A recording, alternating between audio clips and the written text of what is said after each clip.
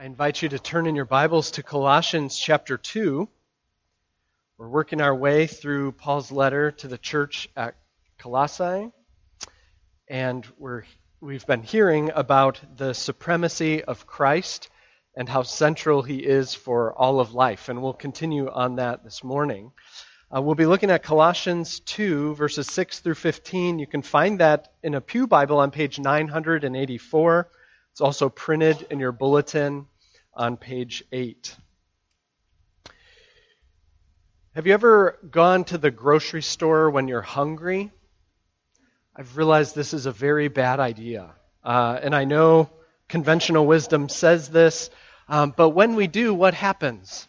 Everything that we see sounds good, right? Oh, I need that. And we fill our carts. I often think about Costco. If I'm not thinking about church things, I'm thinking about Costco things. I just find it to be a fascinating store. But part of the brilliance of Costco, I think they really have this dynamic figured out, right? They have a restaurant there, full of healthy food, of course. But they have this restaurant of fine dining. But where do you find the restaurant? After you've done your shopping. It's brilliant. So go there hungry. That's why their carts are so big, right?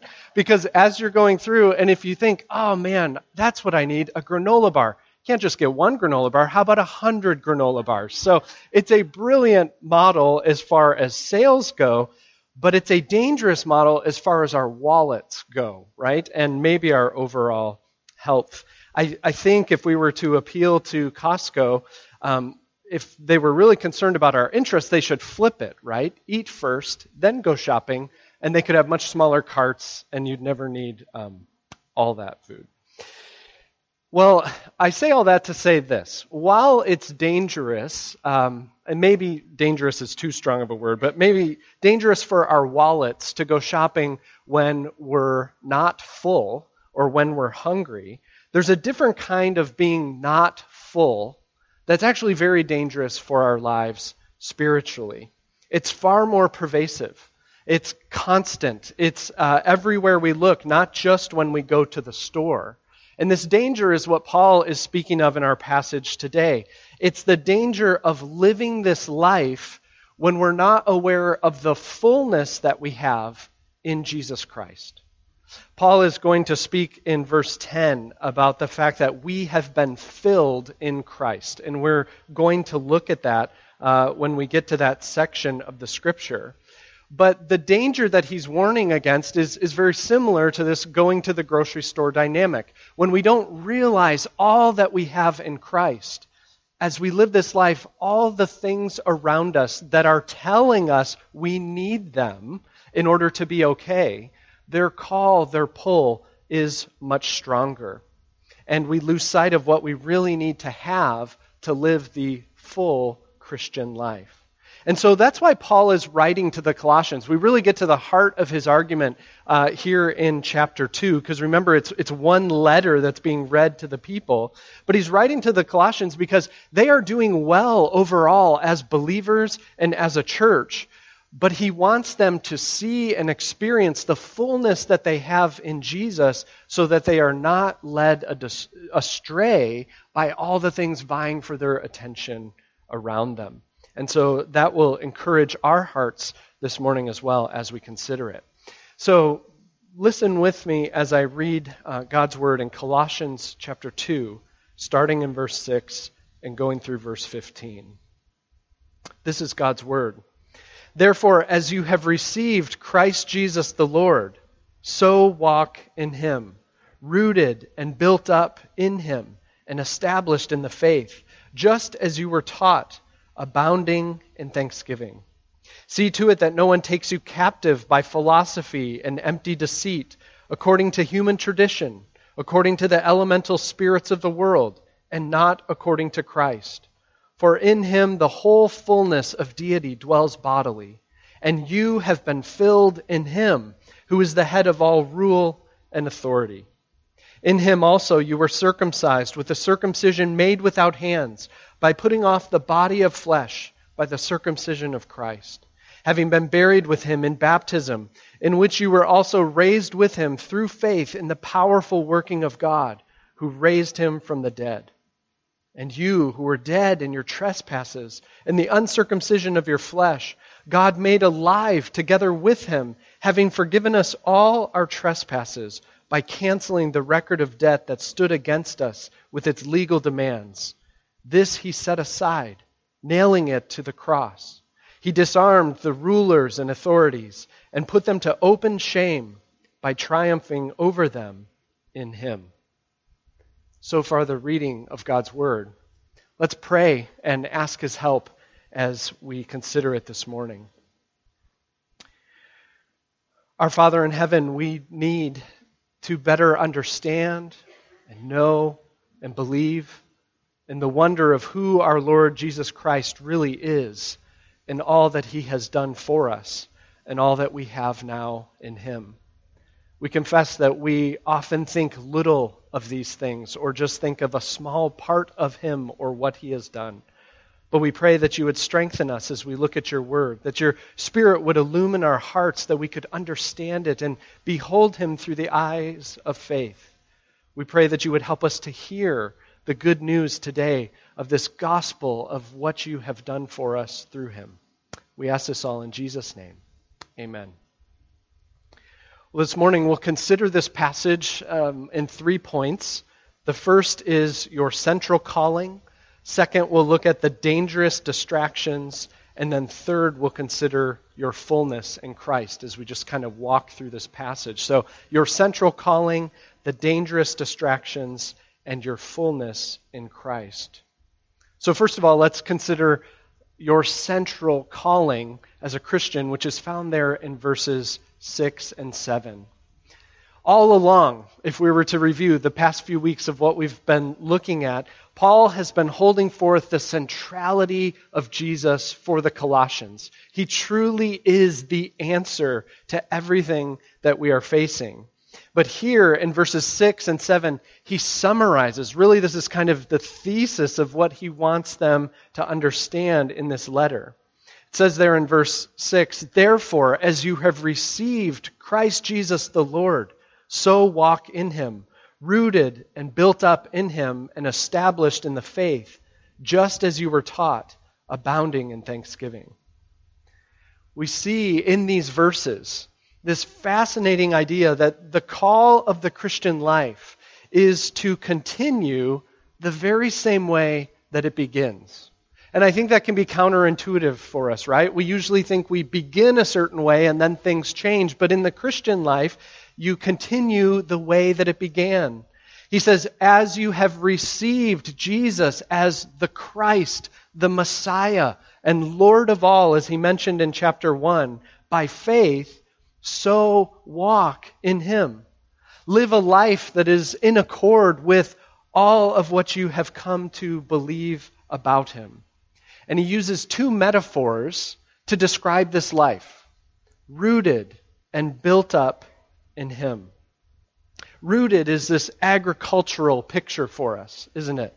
Like a tree whose roots go down deep, and from those deep roots comes fruit of that tree. So also a fruitful Christian life, it doesn't come from trusting in Jesus and then later learning these new tricks and deeper truths that are beyond Jesus. What he wants us to see is in the Christian life, the source of all of our life and all of our growth as a Christian comes from being rooted in Jesus and his life that works in us by the Spirit. And so it's a rooted life, but that other description that he uses, being built up in him, is architectural or construction language, isn't it? Building up something. And what he's getting at there is that in the Christian life, your complete foundation is the Lord Jesus. And then every part of your life is then built on that foundation and connected to that foundation of the Lord Jesus. Well, what does this mean? I think this picture is actually really helpful for us. I love that Paul, in spite of all the dense language that he uses, when he breaks into these metaphors, there's such food for thought for our minds that can give us concreteness to what he's speaking about here. But I think if we think of how we naturally view our lives, I think we tend to view them as maybe a social neighborhood comprised of a bunch of different buildings. And what I mean is this. As we think about our lives, we have a building for our social life. And it's this compartment where we think about our friends, our relationships, maybe social media. We have this other building for our work life. And in it is all our years of training and networking connections and relationships we have at work. Then there's this other building for our family life where we think about singleness and marriage and parenting. And then every neighborhood has to have some sort of religious building in it, right? So we have this church in this, and when you become a Christian, it goes from being this building that's part of a different religion or a building that's really just kind of a self-help section of a bookstore, and it becomes a building that's devoted to Jesus. But do you realize when he says rooted and built up in him, what he's speaking of is something very different. Our lives are not made to be all these little buildings or compartments. They are made to thrive when Jesus is the one foundation for the entirety of our life. And we take each aspect, each of those things that were different buildings, but we take each aspect and we consider, what does it mean for my social life, my family life, my work life, to be rooted in and connected to and shaped by the fact that I am in the Lord Jesus Christ. Think about that as we think about our work, whether that's work at home, whether that's work at school, whether that's going to a job or staying home for a job. What does it mean to then work in a way that has Jesus as the foundation of our work? What does it mean for that work to look like Jesus as we do it? What does it mean for me to do that work as someone who's already loved and accepted and qualified by God in the Lord Jesus and not trying to earn some sort of status for him? What does it mean in our work that God wants to do something in the lives of our coworkers as the life of Jesus is now made manifest in us? And so we take all those different parts of our lives and we put them on the foundation of the Lord Jesus. And we consider, what does it mean that he's our foundation? When we think about our singleness connected to the life and work of Jesus, in regards to who I am in him and who I will one day be. What about with marriage and parenting and our social life, our health and body choices and entertainment that we consider? You see, the central call that Paul highlights here is for Christians, we are to walk in him in our lives, rooted and built up in who he is and what he has done. Every aspect of our lives nourished by Christ and connected to our life in him. So that's the calling that he holds forth. But then there's something that takes us away from this call. And that's what we come to secondly, the dangerous distractions that we come to in verse 8. Last week we saw that Paul was elaborating all of this beautiful teaching about Christ to protect them from something. In verse 4 he says, I say all these wonderful things about who the Lord Jesus is, in order that no one may delude you with plausible arguments. He resumes that warning in our passage here in verse 8. See to it that no one takes you captive by philosophy and empty deceit. And so Paul is warning them about these things, plausible arguments and philosophy. So let's consider those words just for a moment. Plausible arguments means these were ideas about life that were fine sounding. They sound good. And I think what's important to realize about that is these ideas that he's warning them about, they don't sound crazy. They don't sound scary. They sound like good ideas for Christians. That's interesting, isn't it? They're plausible arguments. And then he uses this word philosophy, which we may think of a subject that we did or didn't do very well in high school or college. But that's kind of a narrow way of thinking about it. When he uses the term philosophy in his day, it was really used more broadly than we think of it today. It was used really just to speak of a system of thought, a way of thinking about something. And that's really the central issue in this letter. They are in contact with teaching, with arguments, with a way of looking at the world that is dangerous. And from the way Paul writes, they have not yet succumbed to it. They are still doing okay, but it's a threat that he wants to help protect them against. And the tricky part of the book of Colossians, if you go to any study of that book, one of the headings you'll find is, what is the Colossian error? What is this philosophy? What is this heresy that is being promulgated that Paul's warning them about? And the reality is there are many theories, but at the end of the day, we're not exactly sure of all of the particulars of it. We can't name names and point out exact texts that say, this is what it is. And they sure knew what it was. As this is being read in their presence, they say, yep, I heard that on a podcast my friend sent to me.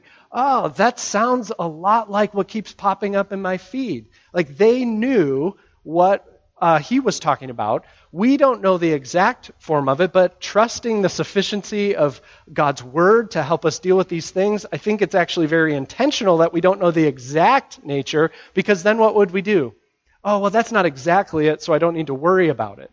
When instead, what God wants us to do in our approach to this is to be aware of the characteristics of these dangerous descriptions and teachings so that we can be on guard in whatever form they may take in our day.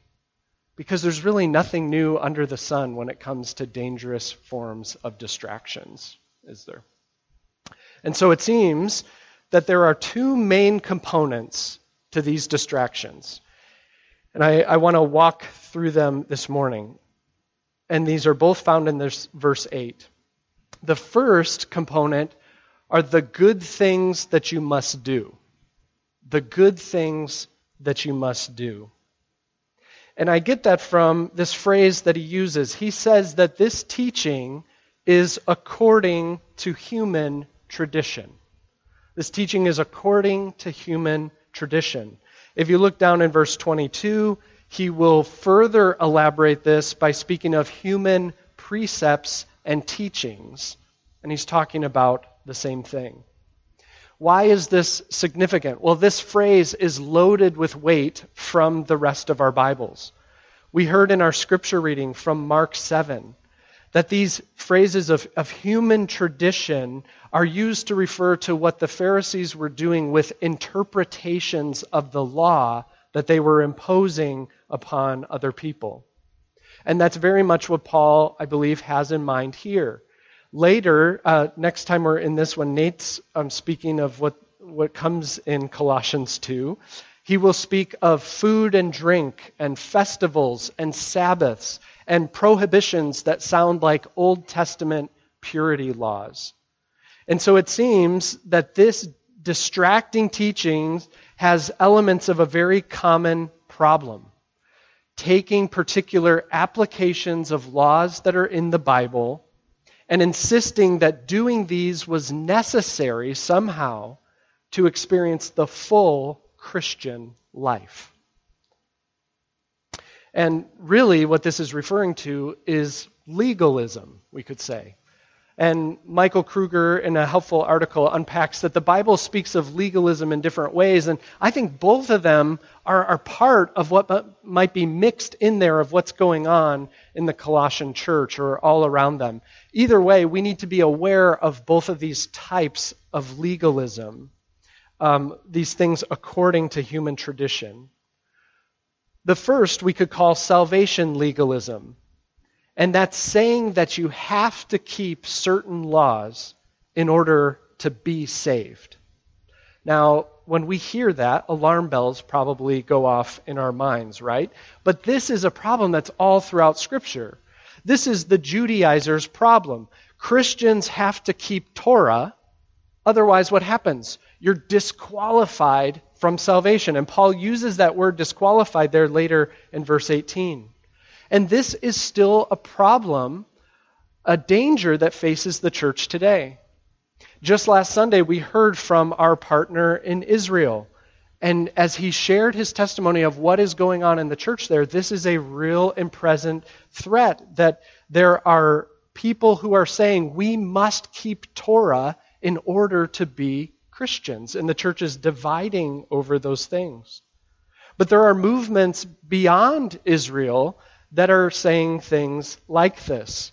The Hebrew roots teaching, which has affected people in our country and countries all over the world, is saying that Protestants are wrong, basically Christians are wrong. Jesus didn't fulfill those ceremonial aspects of the law. To be a Christian, you have to still keep them.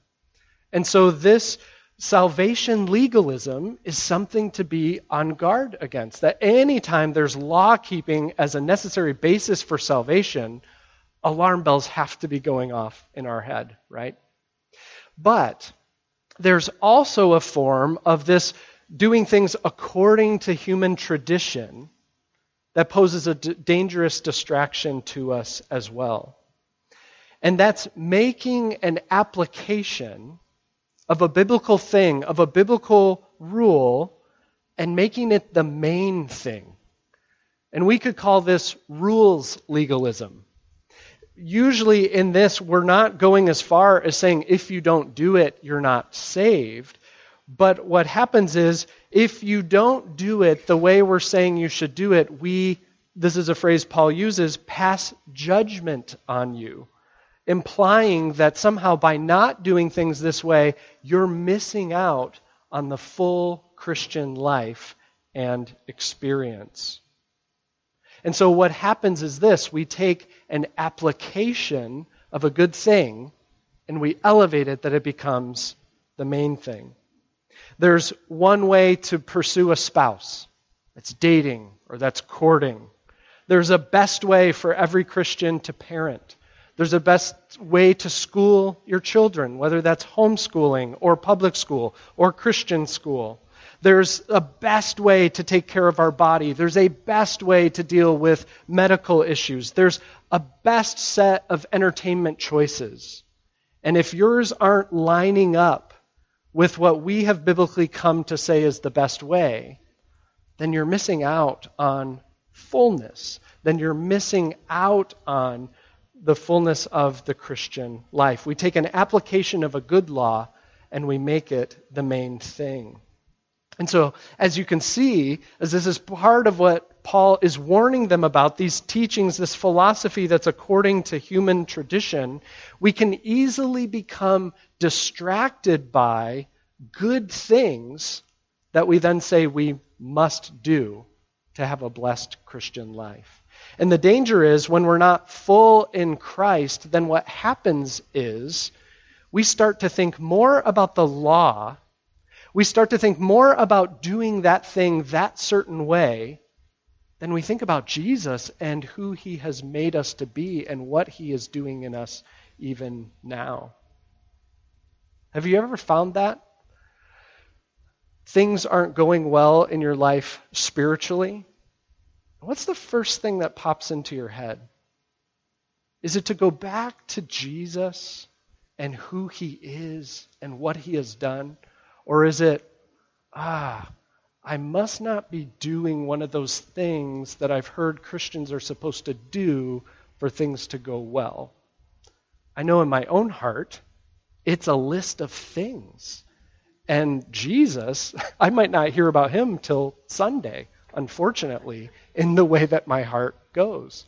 Paul says, wait a minute, that's having the restaurant at the end of the store. Like, that's a problem in how we think about this.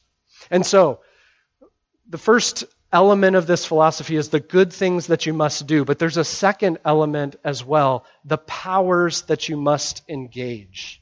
The powers you must engage. He says that this teaching, again in verse 8, is according to the elemental spirits of the world. Now that's a loaded phrase. This could mean several different things. It could mean the basic truths of a system of thought. Hebrews 5 uses it this way, speaking of the basic truths of our faith. It could speak of the material substances of the universe: earth, water, air, and fire. Or for young people listening, Ninjago characters, right? Earth, fire, water, land. Sorry, adults get it too. Okay, anyhow. Or this phrase could refer to cosmic powers, celestial bodies, stars, planets, and the related spiritual beings that are understood to be behind them. So you can see this phrase can be used in a bunch of ways. So what does it mean? Well, the group of words that Paul is using signal to us that he's speaking here in some way of spiritual powers. In chapter 1, verse 16, he mentions rulers and authorities, and these are on earth and in heaven, and visible and invisible. And so we see he's already been talking about this spiritual world that's going on beyond the physical. He's going to mention rulers and authorities again in verse 15. In chapter 2, verse 18, he brings in this interesting phrase, the worship of angels.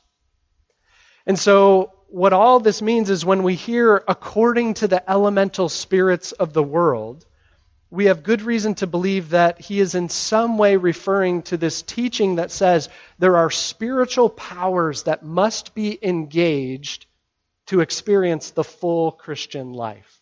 That's part of what's going on in this teaching. And it usually comes in two components, and it seems like both are kind of happening here. It can be engaging with good powers, and it can be engaging with bad powers. And let me just explain that. Let's think about the good powers part of it first. It could be a way of thinking that there are good angels that need to be engaged for a fuller worship experience in this life. Now, this may sound strange to us, but it's actually common throughout church history that this has been a problem for Christians, integrating angels into Christian worship. In Galatians and Acts and Hebrews, we learn that angels played a part in the delivering of the law, right? Well, from that has sprung all kinds of thinking about how they should be incorporated into what we do as believers. Later on, in the 400s, a teacher named Theodoret said that those who defend the law lead persons to worship angels since they say that the law was given through them. So see this connection, a biblical thing, angels are involved in giving of the law. Oh, we need to make sure they're part of what's going on here. And in fact, Theodoret goes on to say that there was a synod that was held at Laodicea, so a neighboring town of Colossae, and they had to spell out in that synod that angels should not be invoked in the worship of Christians. So see, this engaging positively good spiritual powers is something that can be distracting for believers. And what does this look like? I mean, what it looks like is in some form this. Life isn't going well for you. You just feel like things aren't going well spiritually. Well, you know what you need? You need to be positively engaging these powers, and that's what's going to fill out the rest of your Christian life. So that's the positive encounter with the powers, but it can also take the form of appeasing evil powers that are opposed to believers. And this seems to be an aspect of what's going on here as well. Paul is repeatedly assuring the Colossians about these rulers and authorities and the roles that they're playing in their lives. Later in verse 15, which we'll get to in a moment, he's going to explain how powerful Christ's victory was over these rulers and authorities. And so also throughout the church there have been teachings that say something to the effect of this. Things aren't going well for you? Not having the full Christian experience? Well, there may be some rulers or authorities or powers that you need to be engaging, or these sets of ways to engage them that will fix and fill out your Christian spiritual life. Now, as with all of the distractions that we face in Christianity, there are aspects of truth to these things, aren't there? Spiritual powers do exist. Paul is adamant about that in his argumentation there. Good angels and bad angels, known as demons, do exist. And often in the West, we tend to act like they don't. And that's a problem, isn't it? That's not living with a right understanding of how these things work. But there's a difference between rightly acknowledging their existence and their roles and being distracted by them. And that's what he's warning about here. Our lives can be become more focused on engaging with these powers than they are on Christ and on what Christ has done to these powers and what that means for us. What Paul wants them to see is that none of these powers, good or bad, can keep us from the fullness of the experience of the presence of God that we have in the Lord Jesus Christ. And so for both of these things, the good that we must do according to the traditions of men, or the powers that we must engage according to the elemental spirits of the world, it seems that these are both parts of the dangerous teaching that's facing the Colossians. And what happens is, at first they distract us, right? We start to think about them more and more. And then eventually they deceive us into us thinking that they are just as important, if not more important, than Jesus. And what Paul warns of is then they take you captive and they take you away from Jesus and Him alone in the gospel. But the remedy to these dangers then is to know the fullness that we have in Christ. And that's what Paul just unpacks beautifully here as a remedy to these dangerous distractions that we face. And so we come to our third point, your fullness in Christ. And we'll see this in verses 9 to 15. Your fullness in Christ. At the end of verse 8, Paul does his last according to phrase. And he says that these teachings are not according to Christ. And then he goes on in verses 9 through 15 to show us what this means. And look at the beauty of verses 9 and 10. We'll begin with verse 9. For in Him the whole fullness of deity dwells bodily. You could teach a whole Christology class, really, just on that. I mean, we should just stop now and contemplate this. But as you can tell, there are a lot more words to cover. But what an amazing statement. It is hard for us to wrap our minds around verse 9. And beautiful books have been written about this reality. But what I find so helpful is this dwelling language here. In Him, the whole fullness of deity, the divine nature, dwells bodily. Because this dwelling language gives us a concrete way to think about this truth that is really so far beyond us. And that dwelling language is what takes us all the way back to the Old Testament, to what we've seen in Genesis and in Exodus, of God dwelling with His people. And we saw all that was involved, right, in people being able to come near to the dwelling of God in the tabernacle or later in the temple. And how the fullness of God's glory presence was dwelling where? In the Holy of Holies, wasn't it? If you were to say to an Israelite, where does the fullness of God dwell on earth? It's in the Holy of Holies. But do you see what Paul says here? Paul says the fullness of deity has taken up residence, permanently resides, not in a building, not in a temple, but in a body. In the body of our Lord Jesus Christ. What an amazing thing. He is now where the fullness of God's presence is made manifest to us. He is really the true Holy of Holies for us. And so we can just stop and think how amazing that is.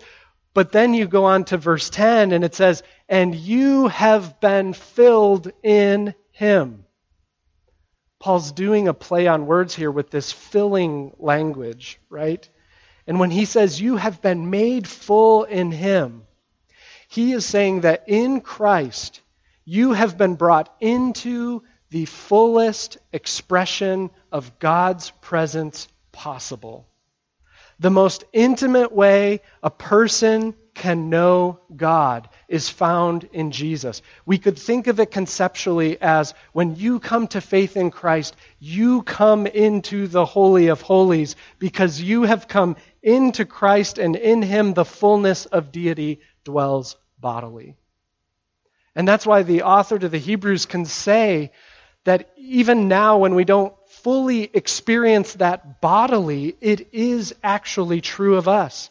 He says, you have come to Mount Zion. You have come to the heavenly Jerusalem. You don't have to appease angels anymore because you even now are among innumerable angels in festal gathering, Hebrews 12 says.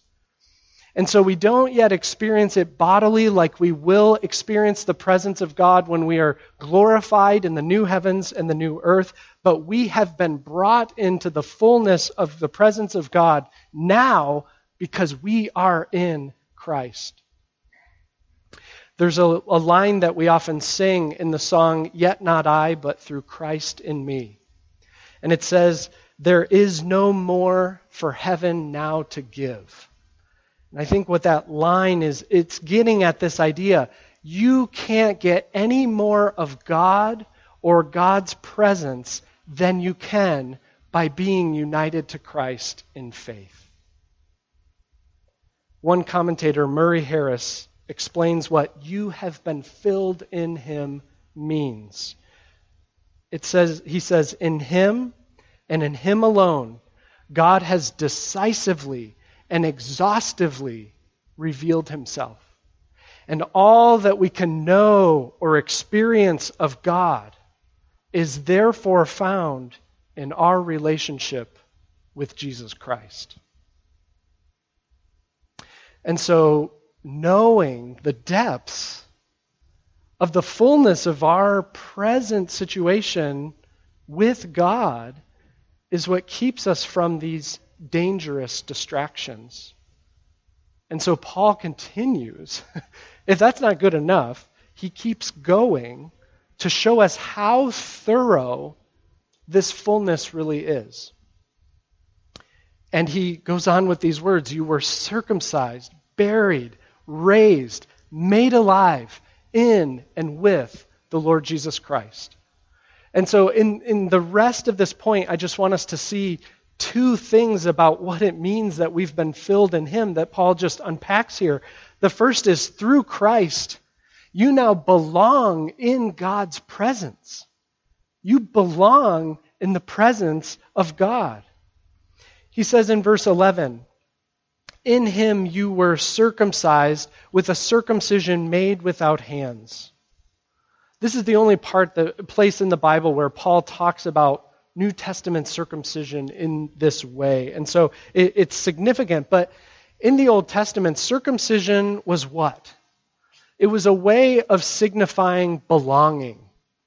The cutting off of a part of flesh marked you out as belonging to God's covenant people.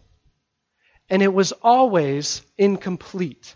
Not only because it only applied to males, but it was always incomplete because from the very beginning, the Bible spoke of the necessity of being circumcised in heart to truly be one of God's people. It was reiterated all throughout the Old Testament. Physical circumcision is not enough to truly make you one of God's people. But Paul speaks of the fulfillment of what that was always pointing to here. Christ's circumcision. It's one that is made or done without human hands, but it's done by God himself. It's one that doesn't merely remove a piece of flesh, but it removes the entirety of our sinful nature. He says it strips off the body of the flesh. Through faith in Christ, brothers and sisters, you undergo true spiritual circumcision. And what does that mean? You are marked out as belonging to God's very people. And your fundamental identity has changed, Paul says. You were once marked out by not belonging, right? And he goes on there in verse 13. You were dead in your trespasses and sins. You were uncircumcised in your flesh because of your sin nature and the power that it had over you. But as you've been united to Christ by faith, which is signified in your baptism, all of that has changed. You were buried with Christ, and that old person and the power that sin nature had over you, it died.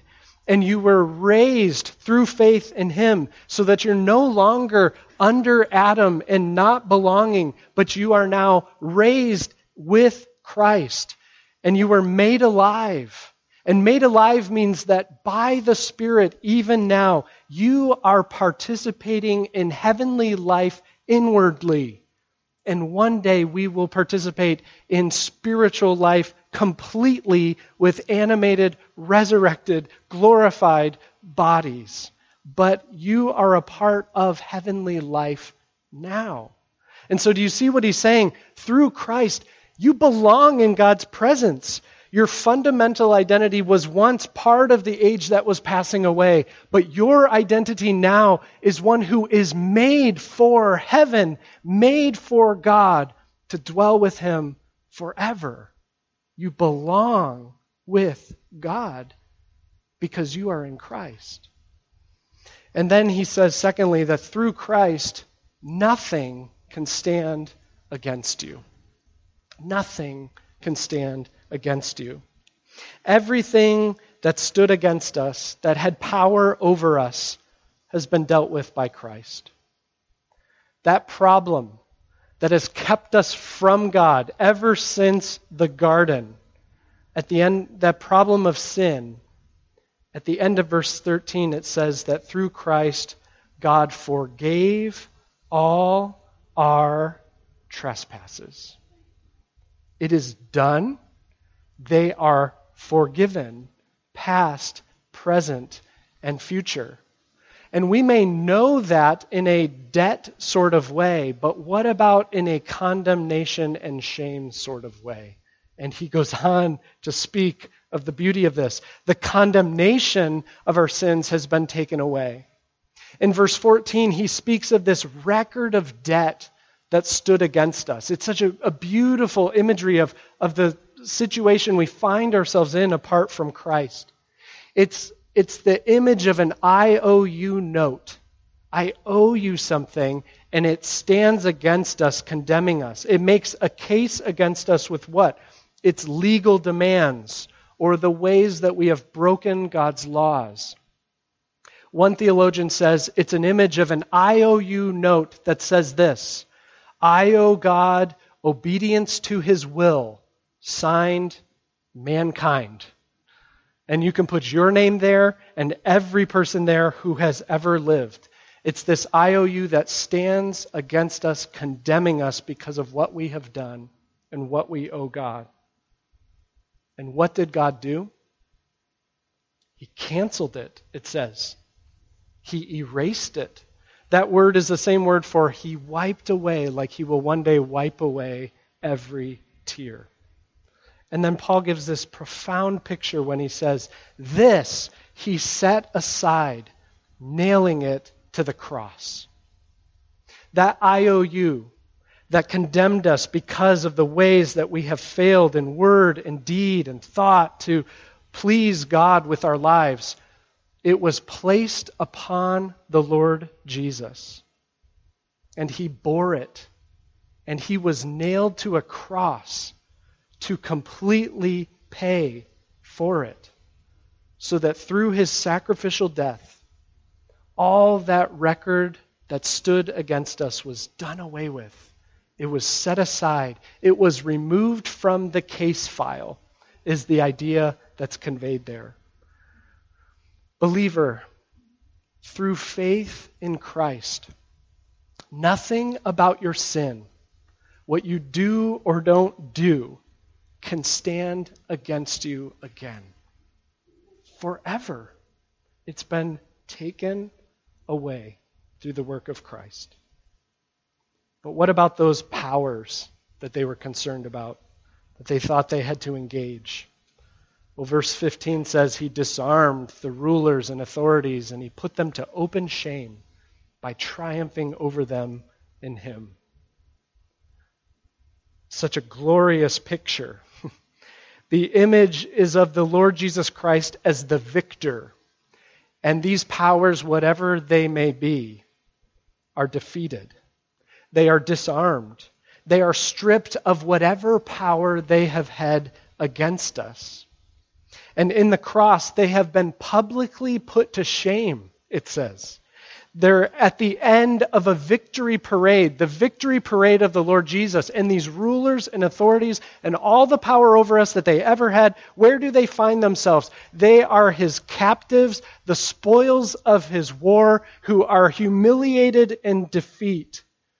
And it's the greatest cosmic irony that in the cross, what seemed like the total defeat of God's way and God's plan and victory for the powers that were against him and against us was actually the exact opposite. As through that cross, everything that they could ever hold over us was then taken away from them. Because you see, we are now no longer defined by Adam, who was defeated by the serpent. But instead, we are now defined by being in Christ, who has defeated the serpent. And he is now head and authority over all rulers and authorities and powers that could ever hold sway over us. So do you see? Paul wants them to see the fullness that they have in Christ. That all these other things that are being held out to them that would actually get them some sort of closer walk with God, he says they're distractions and they're actually dangerous because eventually you can start to look to them even more than Jesus. What is it that distracts you from the fullness that you have in Christ? It may be something that's bound up here in the teaching to the Colossians. What is it that makes you think, if only I were better at this part of my life, then I'd really be fit for God's presence? Then I'd really somehow be experiencing his blessing. Is it the good you must do? Is it some sort of rule or way of living that when you don't do it, you feel judgment, either that you impose upon yourself or others impose upon you? Is it powers that you must engage, that you find yourself spending more of your life focused on them than you do over the one who is the head of them all, whether good or evil?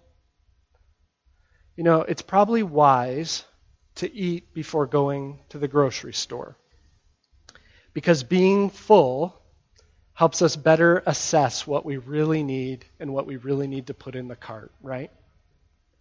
But while that might be wise, and you can do it or not do it, it is certainly wise to heed the gospel's call to live each moment of our day, to start our day, to front load everything that we do, focused on the fullness of God's loving presence that is now completely ours in the Lord Jesus Christ, as we then engage in all these things that are telling us, if only we had something else, life would be better. If only we had something else, we would have God's favor. If only we had something else, we would truly be full. Because all the fullness we need of dwelling in that holy of holies presence has come to us simply by faith in the Lord Jesus Christ, in his life, death, and resurrection, and look at all the beauty that that brings. So let's pray that our Lord Jesus would help us by his Spirit to know that fullness. Our Father in heaven, we stand in awe of your word and how perfectly it sees all of reality, and then how it shows us that at the center of all that, the fullness of deity dwells bodily in the Lord Jesus Christ, and that we have now received fullness in him. Will you help us to understand that more through your word and by your Spirit? Will you help us to run to that and cling to that above all the other voices that lead us astray? And will you help us to find joy in the fullness that we have, and to also long for the fullness that will come when our Lord Jesus returns? Help us to walk in this, we pray, by your grace. In Jesus' name, amen.